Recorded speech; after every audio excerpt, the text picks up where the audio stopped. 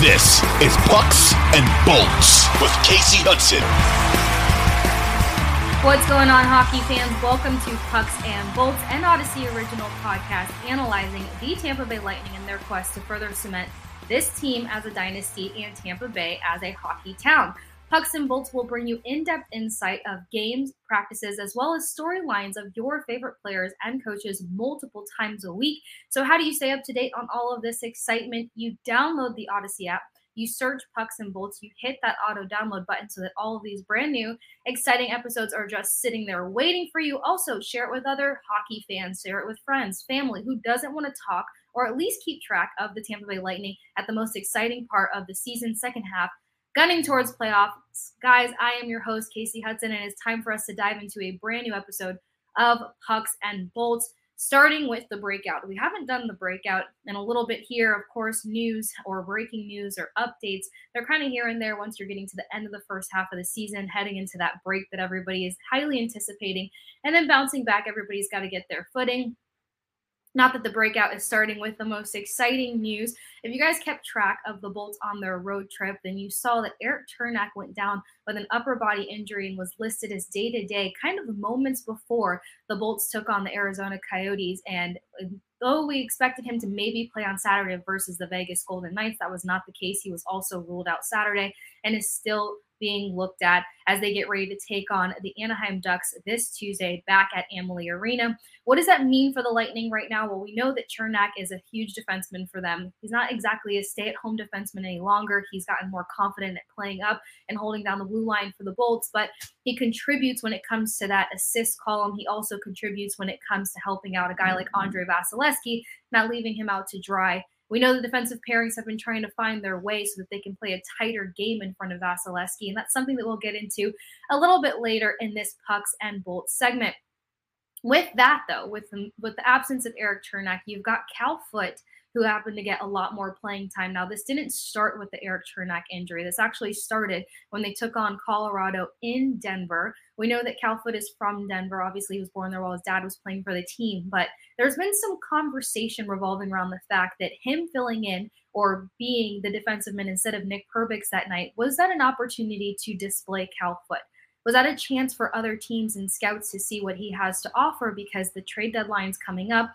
Cal Foote has been with the team for some time now. His development has been there, but it's been inconsistent. And while there's people, fans like you guys that are big fans of Cal Foote, we don't know that he's been consistent enough to solidify a position on this roster. So that could be a move that comes at the trade deadline. Of course, JBB and the rest of the Bolts camp has been pretty silent as they typically are leading up to trade deadlines, but we're always up for a nice surprise. So let us know you guys' thoughts. Do we think Cal Foote's on the chopping block for one? For two, was his playing time this entire road trip an ability to show other teams what he has and what they could bring to their rosters? Or is he just getting more playing time overall because they plan on keeping him a part of this Lightning roster? We talked with Tampa Bay Times' Ed Encina about it. Ed thinks it was a chance to display Cal Foote's talents so that he can be sourced out to another team while on the road. There's a lot of scouts. There's a lot more scouts out in general right now as we are in the second half of the season. So that's it for us on the breakout. Cernak listed day-to-day. We'll keep you guys up to date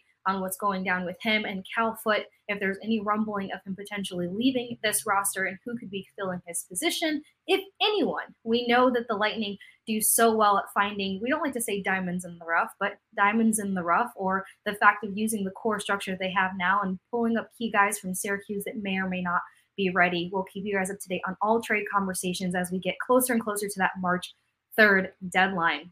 As we know, the Bolts had an exciting win, a 5-0 victory over the Colorado Avalanche before hitting the road for a 4-game road trip. Now, there were some breaks in between, obviously. The guys have been gone for over a week and a half, and Coach Cooper said before the boys left for this road trip that this was going to be significant for them. They needed to pick up all of these points. They were able to leave with some confidence and a chip on their shoulder. They had a great win versus a top-notch Dallas Stars team.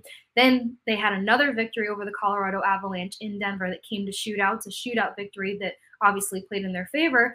And then they head over to the Mullet, which we don't know what the curse of the Mullet is yet. For some reason, playing in Arizona is just so tough, and it was a weird game. 0 goals for 60 minutes, comes down to shootouts, and they lose in shootouts. And then you head off to Vegas Golden Knights. Vegas Golden Knights have beat the Lightning 5 straight times in a row, and that's another team that just tends to have the Lightning's number. So what did we learn from this road trip? Well, here are a couple takeaways that I have after the Bolts have returned home from this shortly extended road trip, if you could say. For starters, opening up the road trip, as I mentioned, they did a great job versus the Dallas Stars, who are an offensive firepower. They have such a quality team over there. It's not talked about enough, in my opinion. But it was Anthony Cirelli that was the shining star of this game. Cirelli had not been a part of the beginning half of the season due to his injury and recovery and off-season surgery that he had. And as soon as he came back, he's made a difference. We talked about it shortly with Ed Encina.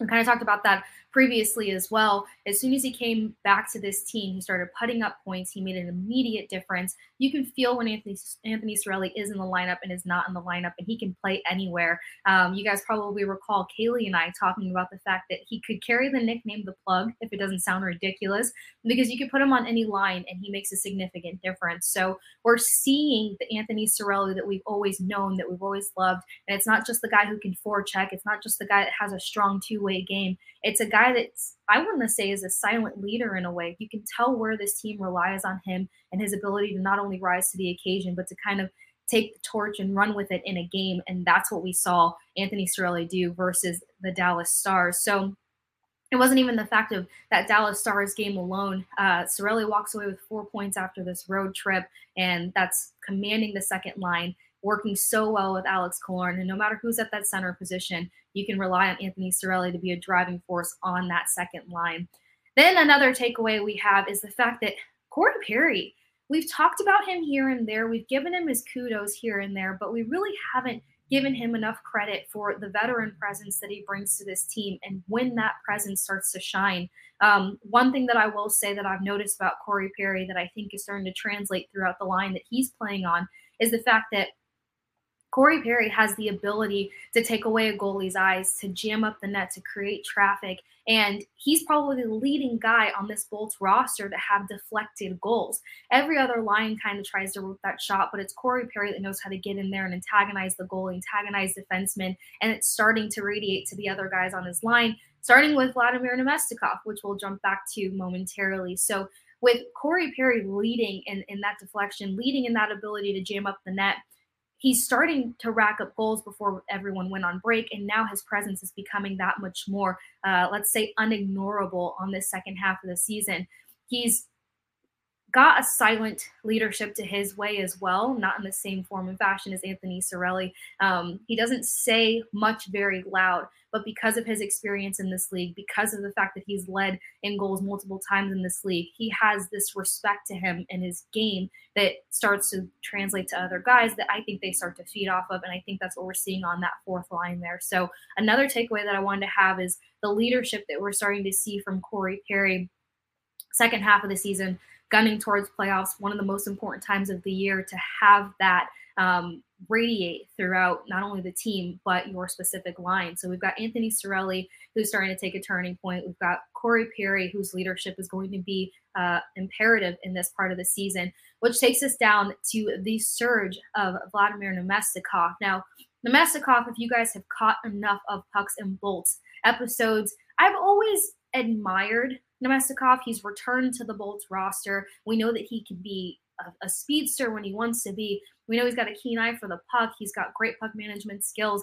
but he's been plugged around in different lines, and they're still trying to find his sweet spot. Now, beginning of the season, preseason actually, it was him and Ross Colton that had an undeniable chemistry that I thought was going to build into something a lot faster and a lot more out the gate. That wasn't particularly the case. Ross Colton still needed to develop with certain guys as well as Namestnikov, so keeping them together wasn't exactly an easy decision for Coach Cooper.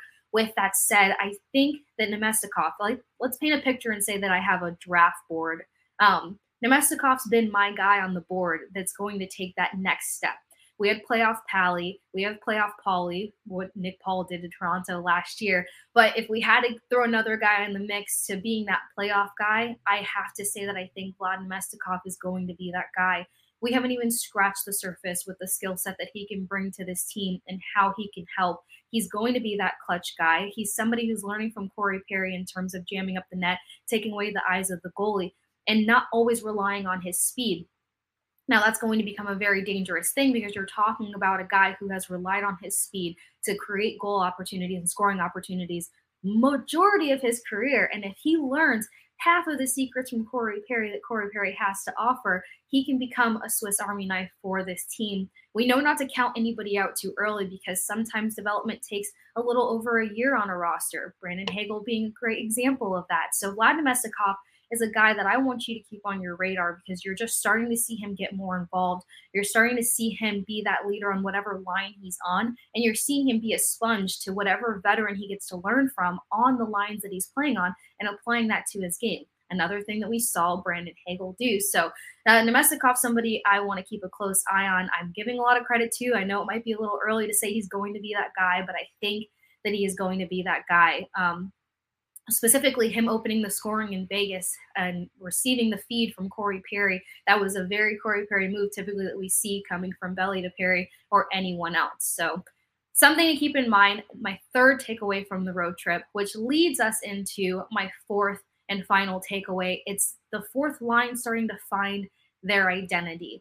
If I haven't given away yet between the Corey Perry praise and the Vlad Namestnikov praise, it's the fact that, what takes so much time over the course of the season, why the second half part of the season is so imperative compared to the first is because that first half you're trying to find the chemistry. You're trying to see what lines work best together. We know Coach Cooper is not the kind of guy that's going to keep any line structure even through playoffs. Things can always change, but there has to be a core and a foundation to come back to.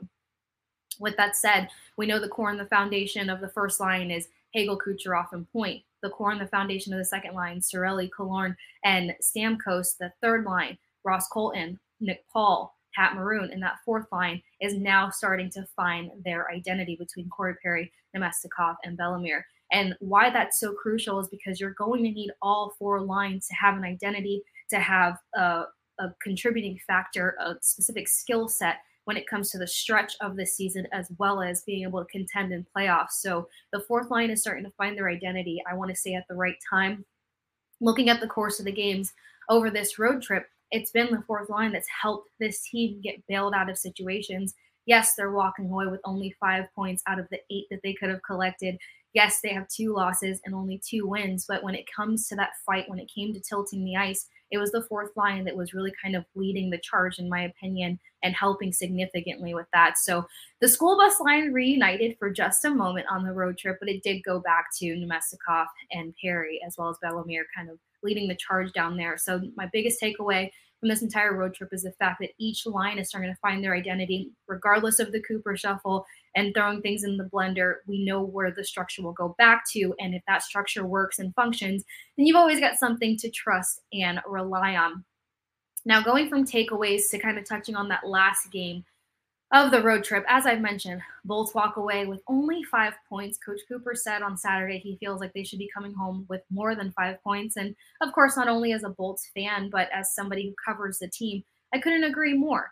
I don't know what it is about the mullet that makes it so hard for teams to win there. I mean, that's where the Boston Bruins found their first little big loss, if you will, and a lot of other strong teams. And then it comes down to Vegas, whom I mentioned before, they've collected their 5th straight loss to. When it comes to that Vegas game, when it comes to that mullet game, it, in my opinion, in simple, was just a team being able to keep them out of their structure for longer than they like to withstand.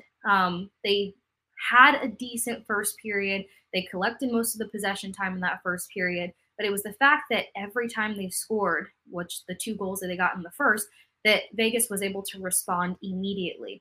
Now, we know that the Bolts, when it comes to extended road trips, being away from home for more than 4 days, they do start to collect that wear and tear. That's typically a scary sight for a team that could potentially start playoffs on the road, but this team just has a different gear than when it comes to playoffs, like all teams do in the NHL. So the concern level isn't that high, but the reality is that once they're gone for a little over 4 to 5 days, their game just gets sluggish. They seem to be playing tired, and that's what I think Saturday was. I think Saturday was a fatigue situation. They weren't able to get back. They weren't able to protect the net. They weren't able to help out Vasi. The gaps on the ice were significant, and that's kind of been an issue since returning from All-Star break. Regardless of their victories, there's been too much time and space for other teams, and the gap management hasn't been as clean and crisp as it was before the All-Star break. Not only was it a gap management issue when it comes to Vegas, it's those mishaps with the defense.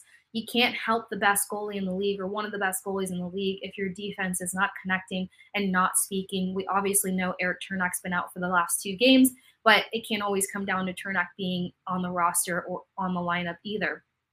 And that's where guys like Cal Foote and other players get heavily evaluated as to what they can contribute to the team. So mishaps on defense for one, too much space, too much time, and for some reason, it was just the left side of the ice that Vegas was able to take so much control over and continue to tilt the game in their favor. So a weird game, and I would say the biggest takeaway from the Vegas loss is the fact that we know that this is a team that has always commanded the third period or been able to give a big push in the third period. You just did not see that on Saturday, and I bring that back to fatigue.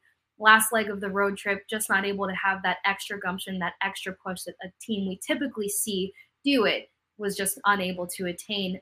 Just to kind of put something in perspective, the Bolts have had 5 trailing wins after being behind in the first period and 5 trailing wins after being behind in the second period. So that's 10 comebacks that they've acquired this entire season. So the potential was there, the hope was there, and according to Coach Cooper, it's something that they were entirely capable of doing.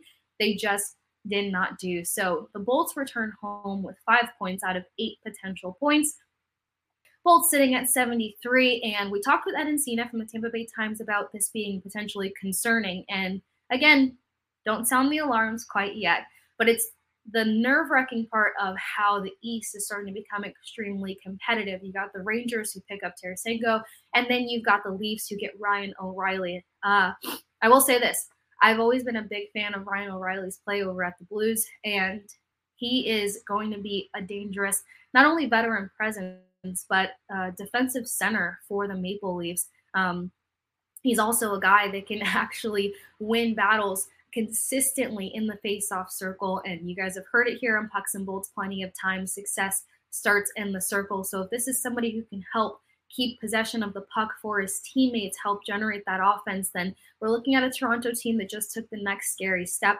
We know Austin Matthews is out with injury, but Ryan O'Reilly being a part of this team can actually fill that void to an extent, especially if he can get pucks out to the other top scorers on that Maple Leafs roster. So with the addition of Ryan O'Reilly and the competition heating up in the East, the Bolts cannot afford to have to lose points where they should have picked up points. Now, that obviously just changes the topic of where home ice advantage will take place. Ed Encina said he is not concerned about this because this is a team that can win on the road. If I'm being realistic and taking my fan hat off for just a second, we haven't seen the strongest road performance from this team this season. We have seen stronger road performances from the Lightning the year before and the year before that. So that's my only concern with them not getting that home ice advantage. We've seen them tear it up at home. They just had that monstrous win streak on home ice. So obviously there's something so special about playing at home that also aids their consistency to be the best of the best. I mean, that win that they had, that 5-0 win that they had before hitting the road, that was probably one of the most complete games of hockey that they've played all season long. There's probably been 3 games like that all season long. So something to keep in mind when it comes to the importance of that home ice advantage is that this hasn't been their strongest year on the road, and I think they could use that home ice advantage. But at the end of the day, if you're going to be a competitive factor in playoffs, then you've got to be able to win at home or away, and this team can figure it out at the end of the day. So Ryan O'Reilly gets added to the Toronto Maple Leafs roster. Bolts sit 3 points behind. Obviously, at this point, I don't think there's any catching up to the Boston Bruins, who sit at 89. But we will see as the Bolts now finally return home. They kind of have an interesting schedule from here on out. It's about 2 home games, 2 away games consistently back and forth. So starting things off with the Anaheim Ducks. There's a couple guys for them to look out for on the Anaheim Duck roster, and it's, again, a winnable game, points that they can walk away with, but they've got to come back and they've got to show themselves that they can play a complete game of hockey. They can't play, I don't want to say down to the level of the Ducks have their flashing moments, but they need to be able to piece together a strong game and put the Ducks away. The Anaheim Ducks have no business putting up 3 goals on this Tampa Bay Lightning team. I still think this is one of the most skilled rosters in the league. And then after that, they have an in-division face-off with the Buffalo Sabres, who we've seen some great hockey versus all season long, whether it's been on home ice or away up in Buffalo. So with those two home games that the Bolts now have coming up, that's 4 points that they have a chance to collect, and they're going to need those 4 points to stay in the tango that they're doing with the Toronto Maple Leafs and give themselves a chance to kind of solidify a lead to sit in that second place position in the Atlantic Division, or else they're going to be going back and forth until April, and they don't face off with the Toronto Maple Leafs until the end of the regular season. So again, a couple of things to let us know your thoughts on. You can always catch us over on Twitter at Pucks and Bolts. That's where you'll see clips. That's where you'll see the links to all brand new episodes. And that's where you can stay up to date with all things Tampa Bay Lightning, because as I mentioned, we are in the best, most exciting part of the season, the second half of the season, gunning towards playoffs, and we're sitting pretty and we're sitting in good positioning. All things are coming together at the right time for this team. So don't forget, follow us over at Pucks and Bolts. Download the Odyssey app. Search Pucks and Bolts so you can stay up to date on all brand new episodes when we have exciting guests like Ed Encina, Greg Wolf, and so much more. We've got more guests coming up. Thank you guys so much for joining me here on Pucks and Bolts, and I'll catch you next time. 2400 Sports is an Odyssey company.